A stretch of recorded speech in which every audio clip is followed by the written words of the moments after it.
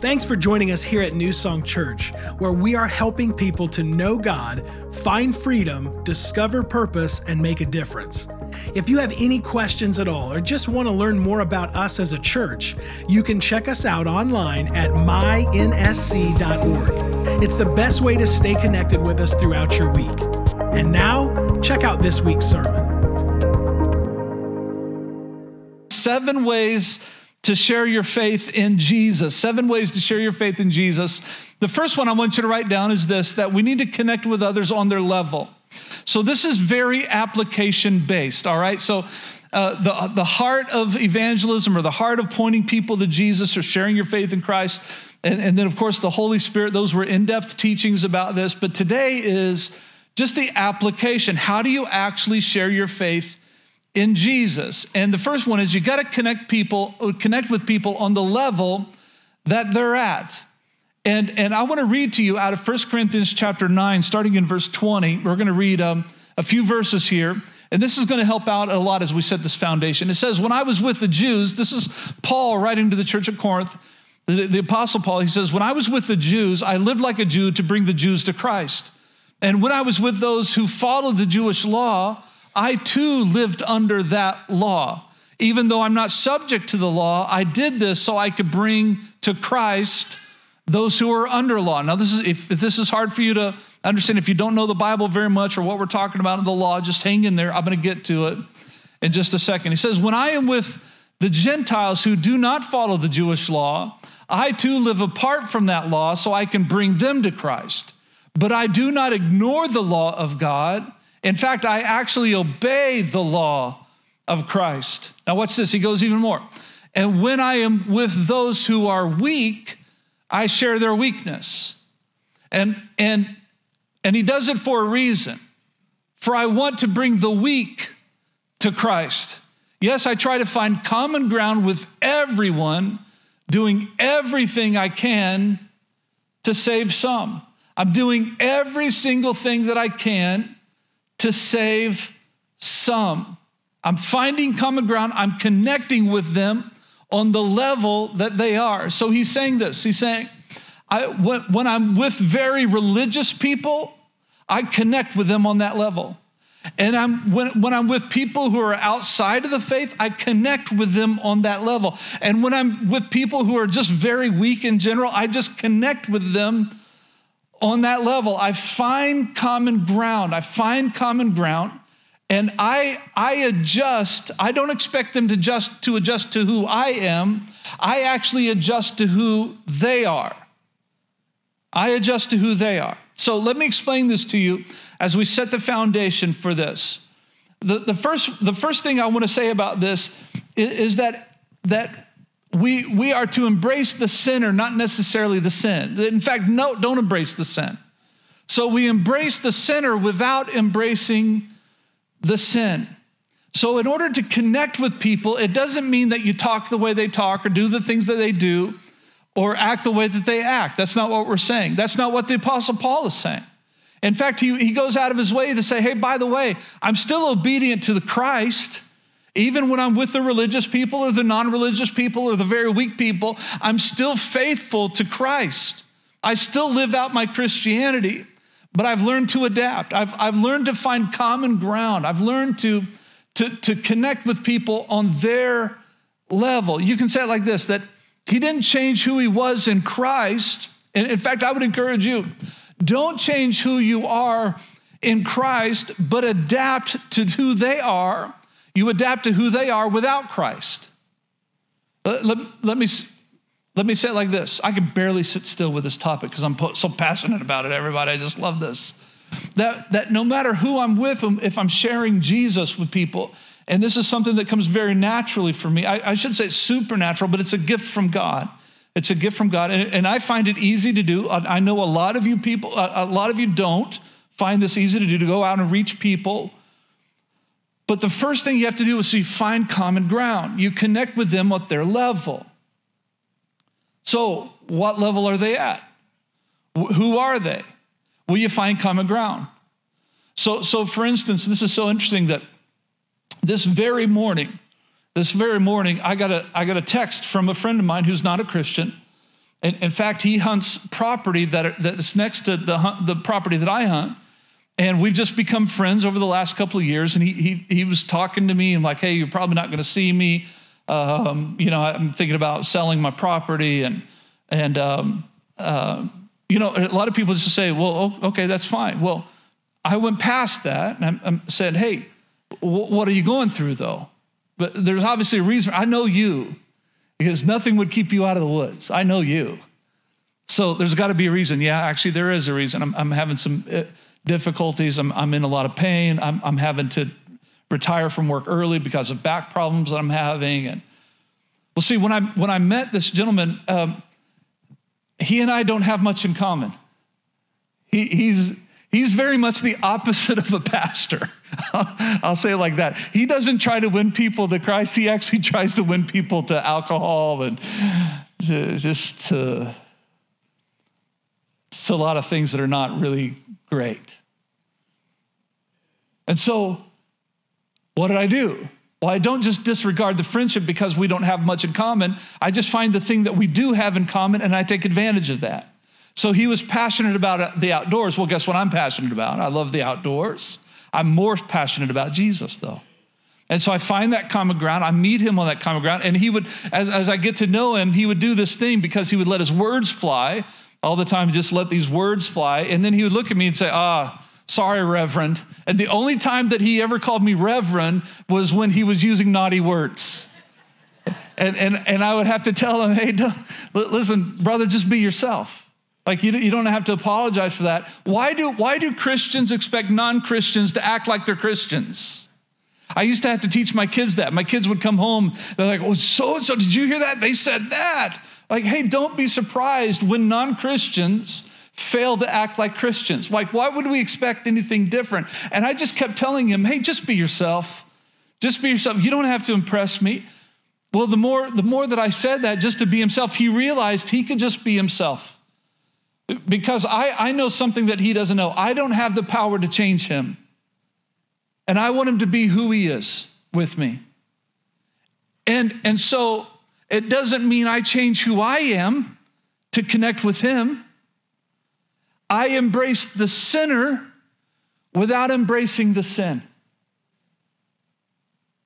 I embrace the sinner without embracing the sin.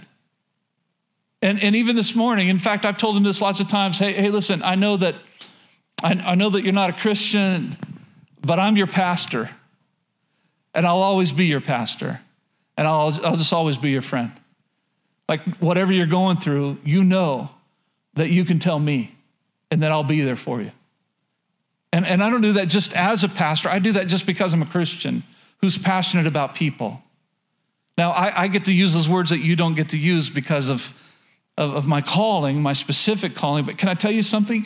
Could you just be friends with people who don't know Jesus? In fact, it's called relational evangelism. That's what it's called. Lifestyle evangelism. God never, we are set apart from the world. We are.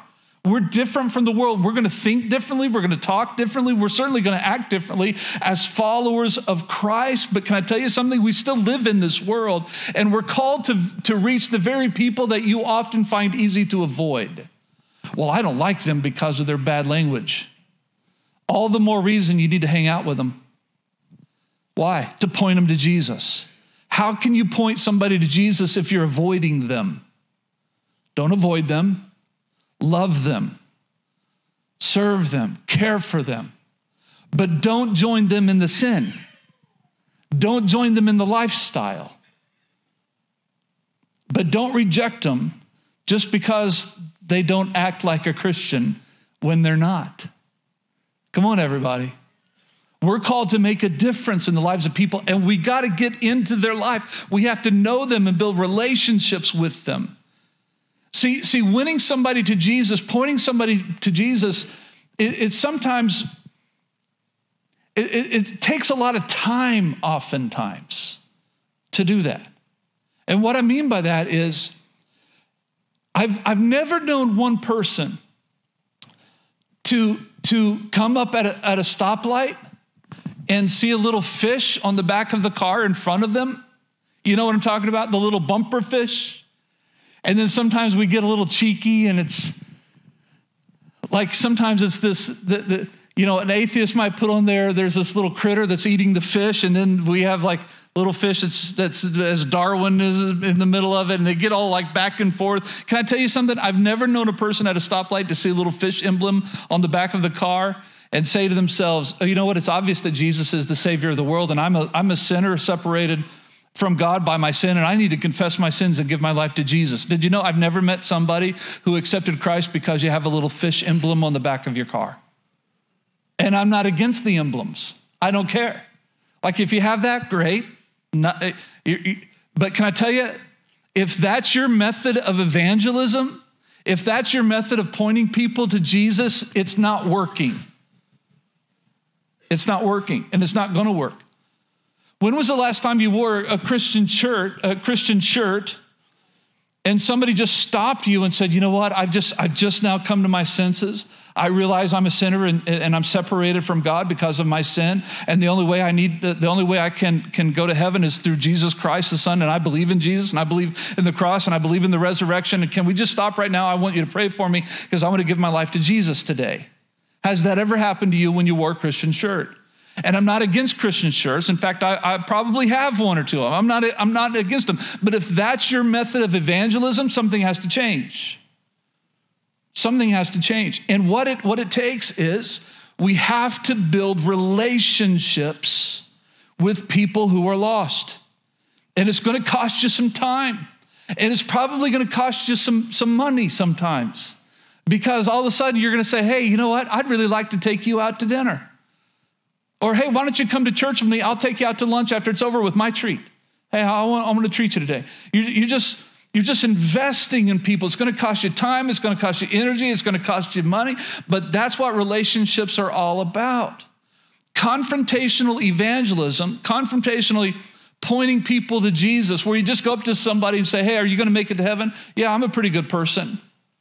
Well, actually, let me tell you about this. Have you ever lied? Yeah. Have you ever cheated? Yeah. Have you ever stolen something? Yeah.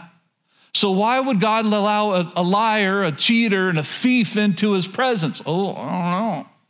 Can I tell you, there are some people called by God to confront others like that, but by and large, that method doesn't work very well for you and me. See, I'm not talking about confrontational evangelism. I'm not talking about confronting people in their sin and saying, hey, listen, why would God accept you? Because you're a sinner. That doesn't work most of the time. Relationships work. Building friendships. I have so many people right now that are on my list of people that I'm trying to win for Jesus. I got them all through town. They're everywhere. And every time I see them, I'm wondering, what can I do? Just to point them to Jesus one more time. What can I do to point them to the King of Kings, the Savior of their soul, the only Savior of the world? What can I do? I'm thinking about it all the time. And so what I do is I build relationships with people. I connect with them on their level. Which is what Paul is talking about. Like, hey, if I'm around religious people, that's okay. If I'm around non-religious people, that's okay. If I'm around somebody who has a severe weakness in their life, that's okay. I'm going to connect with them wherever they're at. And we need to stop expecting non-Christians to act like Christians. And we need to stop this idea of, well, I'm just going to avoid them. No, what you need to do is be strong in the faith and love them and serve them and care for them, even in their sin. Don't reject them. Show them the love of Jesus. Live it. Be there for them. I got this Pastor, I got this turkey at work that I'm telling you, this guy, I just want to punch him. Okay, but then you find out he comes to work one day, hey, I'm moving to a different house, and they'll say something crass. They'll say something, oh, my old lady kicked me out. I got to go to another house. Well, there's so much wrong with that statement. I just, don't. First of all, men, don't ever call your wife an old lady. Don't do that. It's not wise. Second of all, if that's somebody that you're around, could you do something? Hey, brother, can I help you move? I'd like to be there for you. Well, Pastor, you don't remember. I want to punch this guy. Yeah, that's your flesh talking. But the Spirit of God is calling you to serve and to love and to care and to honor and to respect. Why? Because his or her life is important to God. It matters to God and it should matter to you. Don't live your life trying to avoid people who don't know Jesus. Invest your life in people who don't know Jesus and connect with them on that level. If you get nothing else, you just got a rich load of Bible right there. Aren't you glad that Jesus didn't try to avoid non-believers? Where would you and I be? Aren't you glad that Jesus was willing to get messy? Aren't you glad? And we're to reflect Jesus Christ in this world today. Now we're going to study the life of Philip. And I'm going to break this down in 3 different sections with 2 points each in each section. And I'm going to show you just a lot of application here, how to live a life of an evangelist or how to live a life pointing people to Jesus Christ. Acts chapter 8, verse 4 is where we're going to start. Those who had been scattered preached the word wherever they went. And Philip went down to a city in Samaria and proclaimed the Messiah there. And when the crowds heard Philip and saw the signs he performed, they paid close attention to what he said. For with shrieks, impure spirits came out of many, and many who were paralyzed and lame were healed. So there was great joy in that city. There was this great joy in that city. Write this down, number 2, speak up. We covered this last week. We covered it last week, so I'm not going to go very far into this, but New Song, we've got to speak up. We have to use our words.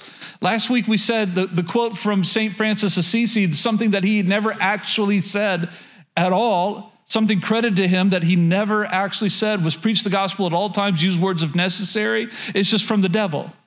Because nobody comes to Christ because of your life. Nobody gets saved because of your life. They get saved because of Jesus' death. And they need to know about Jesus' death, and they need to know about Jesus' resurrection from the dead. They need to know the gospel, the good news of Jesus. So we have to speak up. The Bible says we have to be ready to give an answer for the faith that we have, for the hope that we have in Christ Jesus. We have to be ready to give an answer for that. And the Holy Spirit is going to create opportunities for you to speak up. But you need to speak up.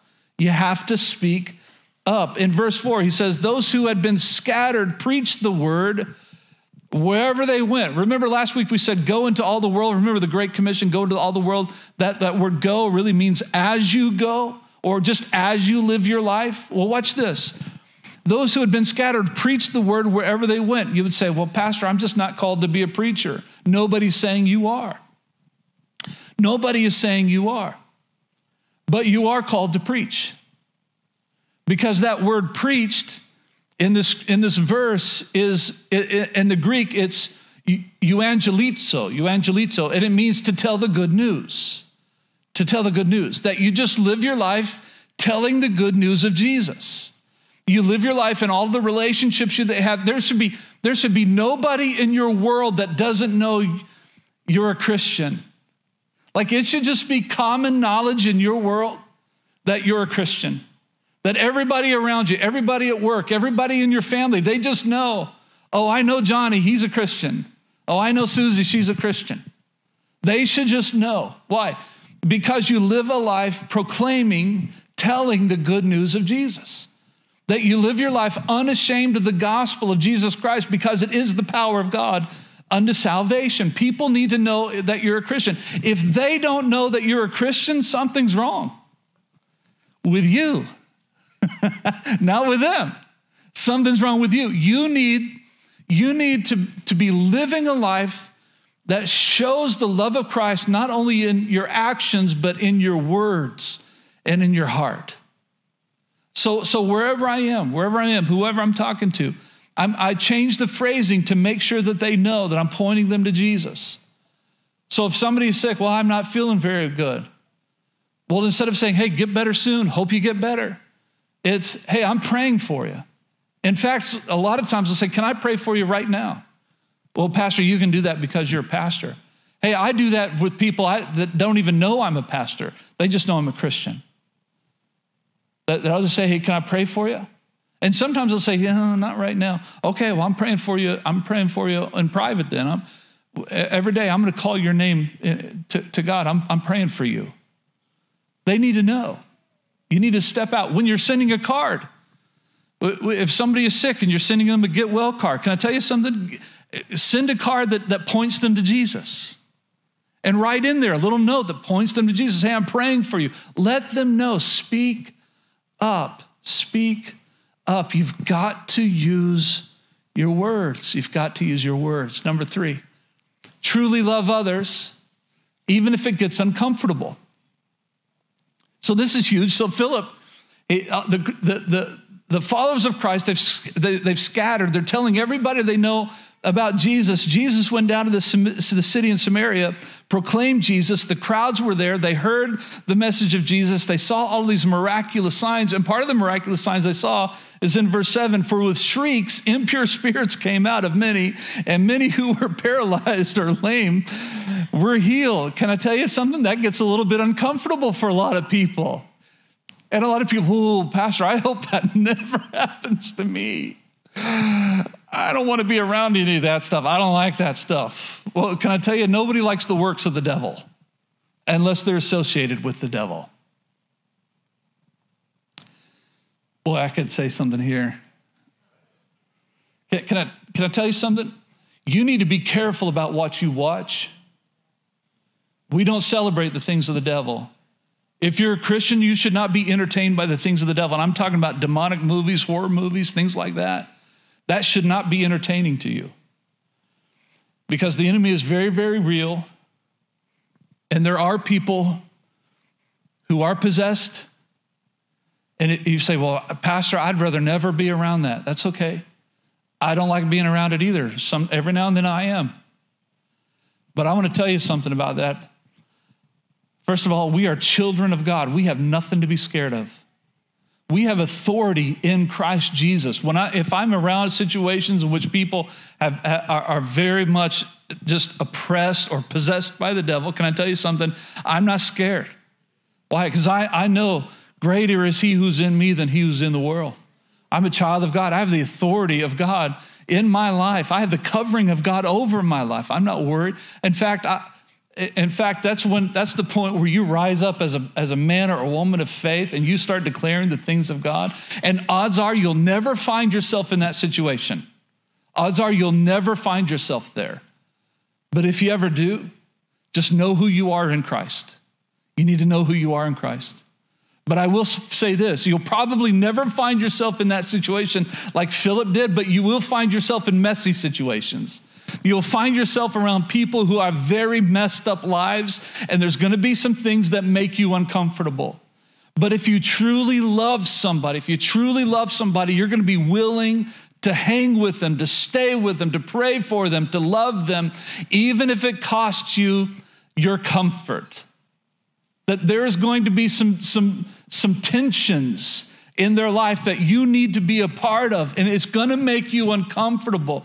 But if we truly love others, we're going to be there for them and with them.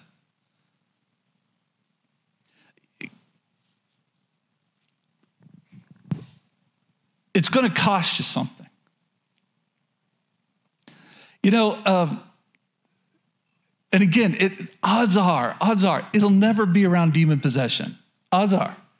You'll never hear shrieks as impure spirits come out, and you'll probably never be around that. But God will show you some things. And it's going to cause you to work. It's going to cause you to serve. It's going to cause you to be inconvenienced. And you have to be willing to do that for the sake of somebody who doesn't know Jesus. Here's a great example of that. You know, my wife and I, well, in fact, this is we've always taught our kids to serve and to love and care, and we put our children in situations that we purposely put our children in situations that were uncomfortable, and we did it for a reason. So when they were younger, at Christmas times, we used to, not because the church did this, but just we did this as a family. We used to buy like chapsticks or little flannel blankets, or those little fleece blankets for $5 each at Menards type of deal. We just buy a bunch of stuff. And we would take our children to nursing homes, and we would just go room to room to room in nursing homes and have our children pass out Christmas gifts to all of the residents at nursing facilities.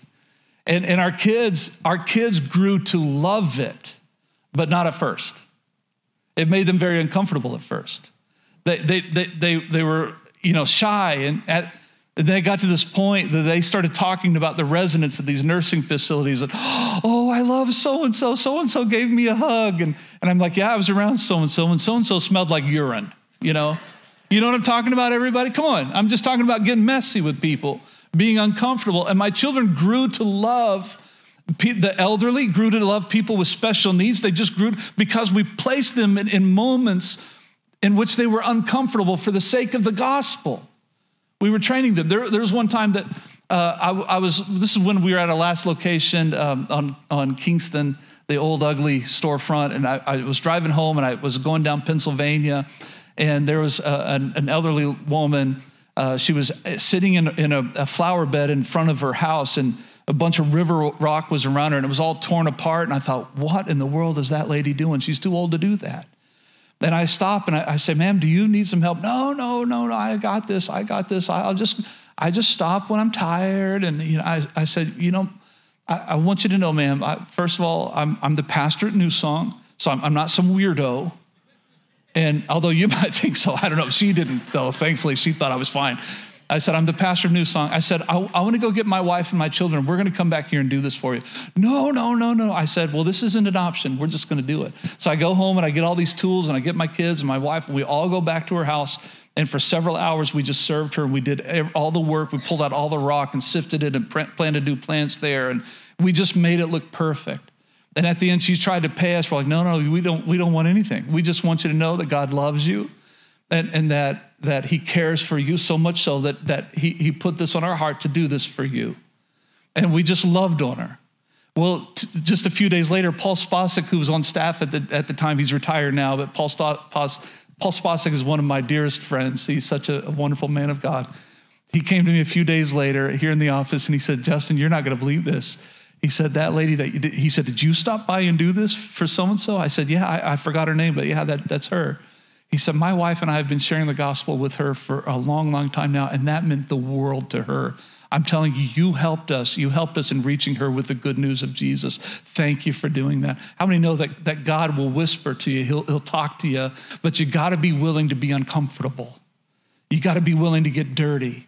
You've got to be willing to give up some of your time and give up some of your conveniences for the sake of the gospel, everybody. You have to.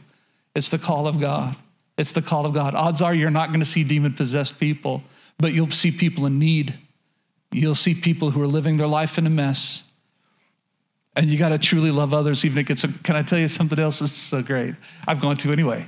Do you know how many times my wife has come up to me? And I mean, dozens upon dozens upon dozens of times. It just happened multiple times over this past few weeks, where she says this phrase, Justin, check my head. Check my head. And that means I've been hugging some people that I don't know what's in their hair, and I don't want those things in my hair. Now, for all of us who are losing our hair, we don't really care. It's like, yeah, nothing to lose here. But every time my wife comes home, she says, from these trips, check my head. When we're on these trips, hey, Justin, check my head, check my head, check my head. I said, babe, you just hugged that person an hour ago. I highly doubt that I could see anything right now anyway. It takes some time for those things to develop. And check my head, check my head, check my head. Because sometimes you're going to be put in places that people are suffering. When she came back from a mission trip, and I don't know if this is going to help you go on mission trips or not, but she came back from a mission trip. She said, Justin, she doesn't call me pastor, trust me, she doesn't. She said, Justin, I was so nervous because this little girl came in and we couldn't get this thermometer to work. And so I'm just, hands-on and trying to help. And I have this little roll-on thermometer that kind of rolls on their head, and it wasn't working for her. So I put it on my head and finally got this thermometer to work. And then she asked this little girl, what are you here for? And she said, it was scabies. And she was using hand sanitizer and wipes all day long. Justin, check my head. Just check my head. I can't tell you the number of times that we went home after a Sunday morning, that we went home and my wife said, here, check my head. because there was a lady that came here to church for a long, long time, for many years. And she's very poor, and like one of those living at the hotel type of thing, homeless for the most part, just living at a local hotel. And we knew very well that the infestation of bed bugs and lice, and she would always want hugs from us. And we would give her hugs, but we would just kind of keep our head away, And one week she came in and her hair was just, maybe you remember this if you were here, that it was a long time ago now, but she had her hair, head was totally shaved because of all of the issues that she was having. And I can't tell you how many times alone that my wife told me to check my head just because of that one lady that attended New Song. And if you're like leaning forward because you don't want your hair to touch on she doesn't go to church, she moved. So don't worry about it, all right? You're safe. You're safe is what I'm saying. But I'm telling you something. It's going to cause you to be uncomfortable sometimes. The cause of Christ. It's going to cause you to be uncomfortable in multiple different ways. And you have to be willing to be uncomfortable. You have to truly love people even when it's uncomfortable. Acts 8:26. Am I helping anybody today? Come on, everybody. This is good stuff. We need to love people, truly love people. Acts 8:26, now an angel of the Lord said to Philip, go south to the road, the desert road that goes down from Jerusalem to Gaza. Let me stop right there and say this before we go any further, that Philip is in a location in which a revival is hitting. I'm telling you, people are coming to Christ left and right. Miracles are happening. And you think, well, that doesn't make sense for Philip to leave that area to go on a desert road. In fact, there was one of two roads that goes from Jerusalem to Gaza, and he went on the one that was the most deserted, the most arid, the most hot. There's no vegetation. I've been there before, and it's a rough road, everybody. And you would think, why would God take Philip out of the crowd where he's making this huge difference and send him to somebody he's about to send him to the one? How many know that God is concerned about the one? That in fact, the good shepherd leaves 99 sheep to go find and rescue the one that got away. How many are grateful that God went and found you? And so God had somebody that was asking questions out in the middle of the desert. He said, Philip, I need you to go. And I was wondering about this. Why Philip? If Philip was having such a divine moment and a divine revival in the city that he was in, can I tell you something? That maybe ask this as a question. Maybe Philip was the only one willing to listen to the voice of the Spirit. Maybe Philip was the only one in tune with God so much that God said, you know what? Nobody else is listening to me, but I know Philip will. Hey, Philip, I need you to go. Just leave that. I know you're making a difference there, but I need you to come and go on this road, this specific road, because I have something for you to do. Verse 27, so he started out. On his way, he met an Ethiopian eunuch, an important official in charge of all the treasury of the Kandake, which means the queen of the Ethiopians. This man had gone to Jerusalem to worship, so most theologians believe he's this Jewish proselyte. And on his way home was sitting in his chariot reading the book of Isaiah the prophet. And the Spirit told Philip, go to that chariot and stay near it. And then Philip ran up to that chariot and heard the man reading Isaiah the prophet. Do you understand what you are reading? Philip asked. How can I, he said, unless someone explains it to me? So he invited Philip to come up and sit with him. So number 4, write this down. You've got to listen to the whispers of God. Again, this is one of the things that if you don't get much out of this sermon at all, get this one because it's important. Listen to the whispers of God, the whispers of God. Verse 26, an angel of the Lord said to Philip, go down this certain road. And then again in verse 29, the Spirit told Philip, now you see that chariot, go to that chariot and just stay near it. And the Bible records that Philip actually ran to the chariot. Now the Spirit of the Lord just told Philip to go. And Philip said, I'm going right now. Like he took the Spirit's leading with urgency. He heard the whisper of God and he took it with urgency. Let me say this, everybody.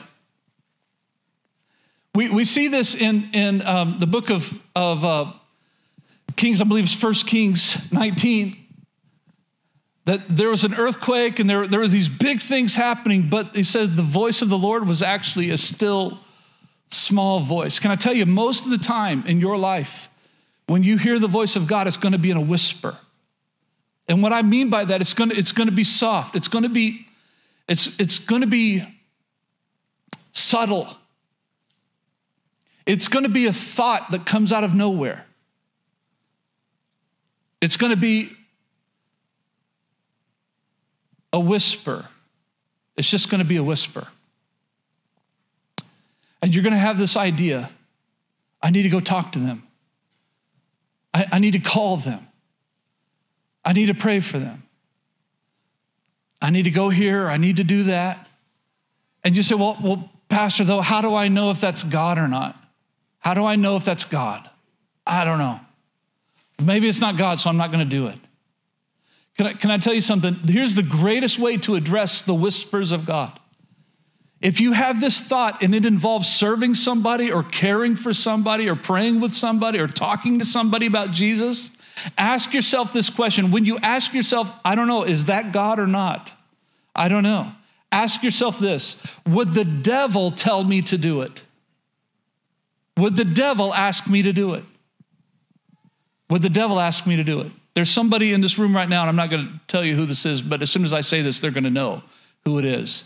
And so I don't want to embarrass them, but quite a while ago, my wife and I were eating at a restaurant, and I just heard a whisper of God to pay for somebody's meal and just invite them to New Song. And they're sitting here in this room this morning.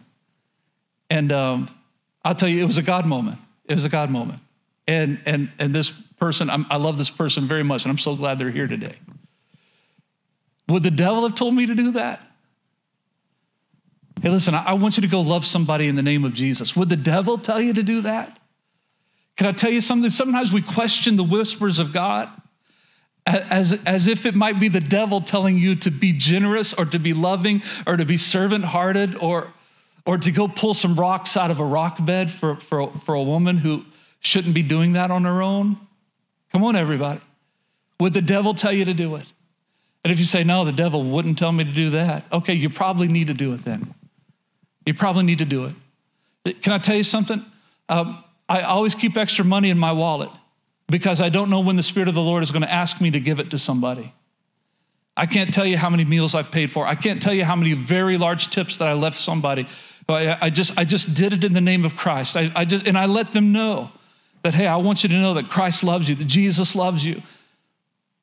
And if you're in need of him, I want you to know that I'm here for you. I'm here for you. I've done that so many times, everybody, because I'm always thinking about lost people. I'm always thinking about people who don't know Jesus. I can't go anywhere without thinking about lost people. It's on my heart all the time. And when the Lord whispers to me, I try my best not just to answer it, but to answer it with urgency. Philip heard the Spirit of the Lord, and the Spirit of the Lord said, hey, go to that chariot. And Philip ran there. I'm not questioning. It's with urgency that we need to be obedient to the Holy Spirit. This is great preaching, by the way. With urgency. If the Lord tells you to do something, just get up and do it. And do it in love. You know, I've never had anybody get mad at me by serving them. I've never had anybody get mad at me by giving them a large tip or by paying for their meal or by helping them load things up. Did you know? I don't know. I don't mean to build myself up here whatsoever. I'm just giving you. It just comes naturally for me. Can I tell you? It's just a spiritual gift that I have, and it's a grace gift from God. That there have been lots of times where I've just seen people in need, and I just pull over the side of the road, or I just go to where they are, and I just serve them, and I just love them. And I just do it in the name of Christ. I just do it in the name of Jesus. I just do it in love, not expecting anything in return. It's the whispers of God. The next one, don't give in to fear. Don't give in to fear. Verse 27, it says, so he met this Ethiopian eunuch, and he was a very important official in the treasury.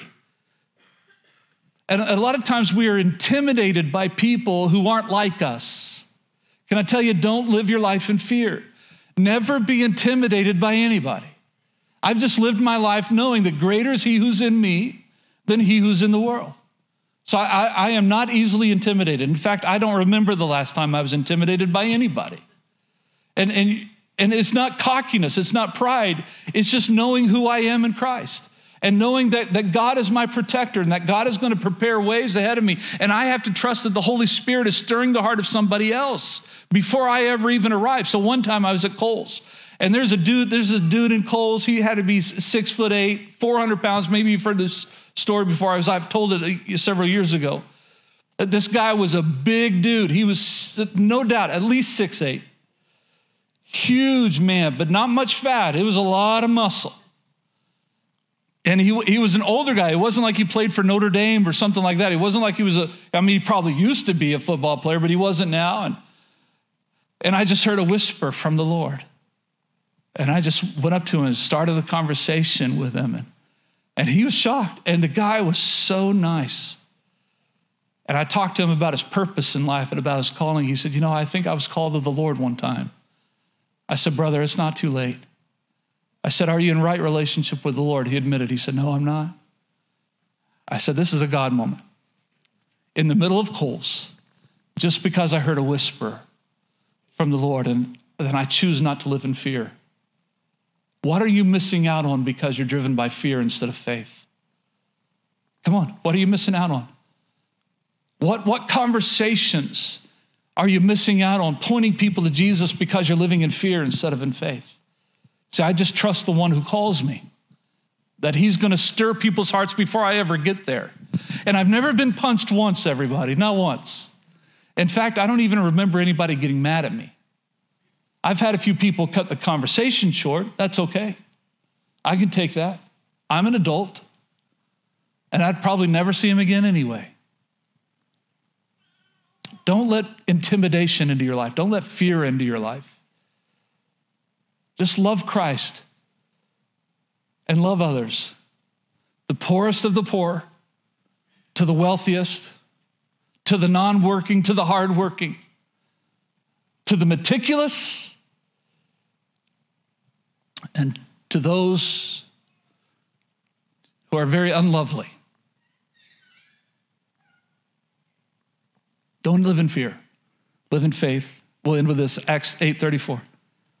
The eunuch asked Philip, tell me please, who is the prophet talking about, himself or somebody else? And then Philip began with that very passage of scripture and told him the good news about Jesus. And as they traveled along the road, they came to some water, and the eunuch said, look, here's water. What can stand in the way of my being baptized? And he gave orders to stop the chariot, and then both Philip and the eunuch went down into the water, and Philip baptized him. And when they came up out of the water, the Spirit of the Lord suddenly took Philip away, and the eunuch did not see him again, but went on his way rejoicing. So much in that. That's unreal. I wish I had time to unpack it, but I have 4 minutes left, everybody. Pray for me. Number 6, write this down. Ask great questions and use the Bible. Ask great questions and use the Bible. I want you to notice Philip ran to the chariot and heard the man reading Isaiah the prophet. And he asked, do you understand what you're reading? He asked the question. And the guy says, listen, I don't understand, actually. And Philip, verse 35, began with that very passage of scripture and told him the good news about Jesus. He just asked questions and he used the Bible. So first of all, you need to know your Bible. You need to know your Bible. Let me say that again. You need to know your Bible. Well, Pastor, I don't know how to lead somebody to Jesus. You need to know your Bible. You need to know in very plain form. You need to be able to say to somebody in the simplest of forms, listen, sin has separated you from God. And the Bible says that the wages of sin is death. But the gift of God is eternal life through Jesus Christ our Lord. You don't have to live in fear of death. In fact, Jesus made a way for you to be in heaven with our Heavenly Father. The Bible says whoever calls on the name of Jesus, they're saved, eternally saved. And if you haven't done that, you need to. See, I just did that in about 20 seconds. I just gave you the good news in about 20 seconds. You're like, well, I don't know if I can do that. Well, you need to know your Bible. You need to know your Bible. And you need to be able to answer questions that people would have. So ask great questions. Well, I don't know how to get a conversation started. Ask great questions. Connect with them at their level. So whoever I'm sharing Christ with, I just have the ability to connect with them at their level And I do that by asking questions. I just keep asking questions until I find something in common. And then I just stay right there. That's just my area for a little while until I find a place to point them to Jesus. You need to ask great questions, and you have to know your Bible. You have to know your Bible. If I were to tell you, hey, listen, there's somebody in the next room over. In fact, I have somebody waiting for you right now in the kitchen that don't know Jesus, but they're ready to come. The Spirit of the Lord has been stirring their heart, and they're ready to come to Jesus. So I want you to go in that room and lead them to Jesus. Would you know how to do that? Would you know how to do that?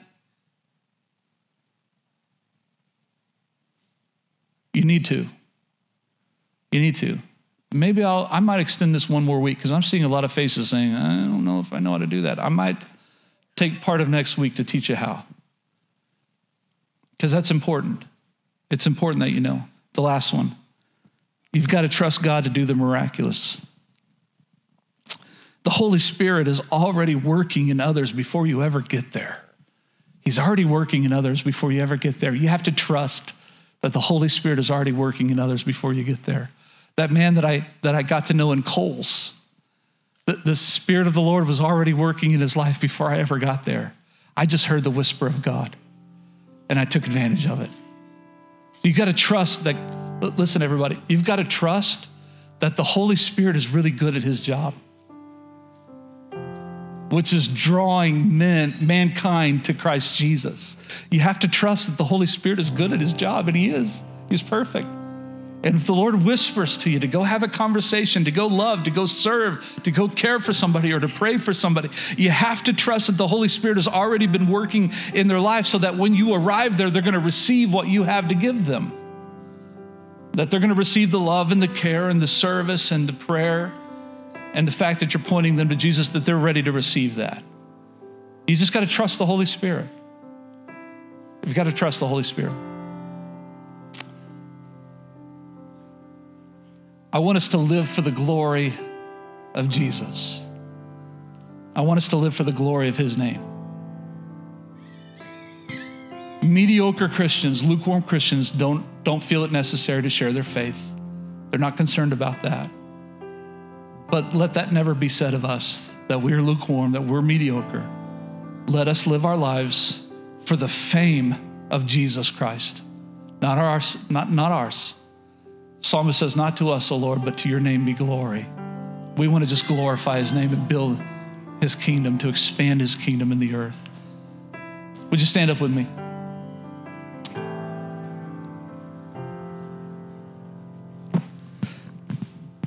Let's just bow our heads in prayer just for a moment. I know this is a lot of application, but what we're going to do is just kind of seal this moment with a prayer. As we often do, would you open up your hands toward heaven just as an act of humility, an act of adoration, an act of commitment when we pray. Father, we want to live for the glory of your name. And I'm asking you personally, so New Song, go ahead and ask him this in your own way. Father, would you use me? Use me to tell other people about your son, Jesus. Speak to me and let me obey with urgency. Help me to obey quickly, to take advantage of that opportunity, to share the hope that I have in Jesus Christ. Heavenly Father, use me to invite people into your kingdom, into the family of God. I understand that your plan to reach this world is by using your church, and that means me. Your plan is to use me, and I want to be used. So today I reject any fear, any intimidation that I was feeling before. I reject mediocrity. I reject the lies of the enemy that says I'm not qualified. And today I choose to live for the glory of your name. I choose to point other people to you. Give me a desire like I've never had before, that everywhere I go, to whomever I speak, that I would always be thinking, always be questioning, always be wondering if they know Jesus. Help me to think that thought every day, every moment for the rest of my life, so that I can be used in a way that glorifies you and that rescues people from an eternal hell. Use me. Use me, I pray. In Jesus' name. Amen. Be sure to be here next Sunday morning. I love you guys. I'm so proud of you. Let's make a difference for the glory of his name. Amen. Amen. God bless you guys. As a church, it's our honor to play a small part in what God is doing through your life, and we would love to continue on that journey. To find out what your next steps could be in your relationship with Christ, all you have to do is go to mynsc.org/connect. Thank you to all of you who consistently give, serve, and pray. You are the ones that God is using to truly make a difference in our community as we live out our mission of leading people to become fully devoted followers of Christ. We hope you tune in next week.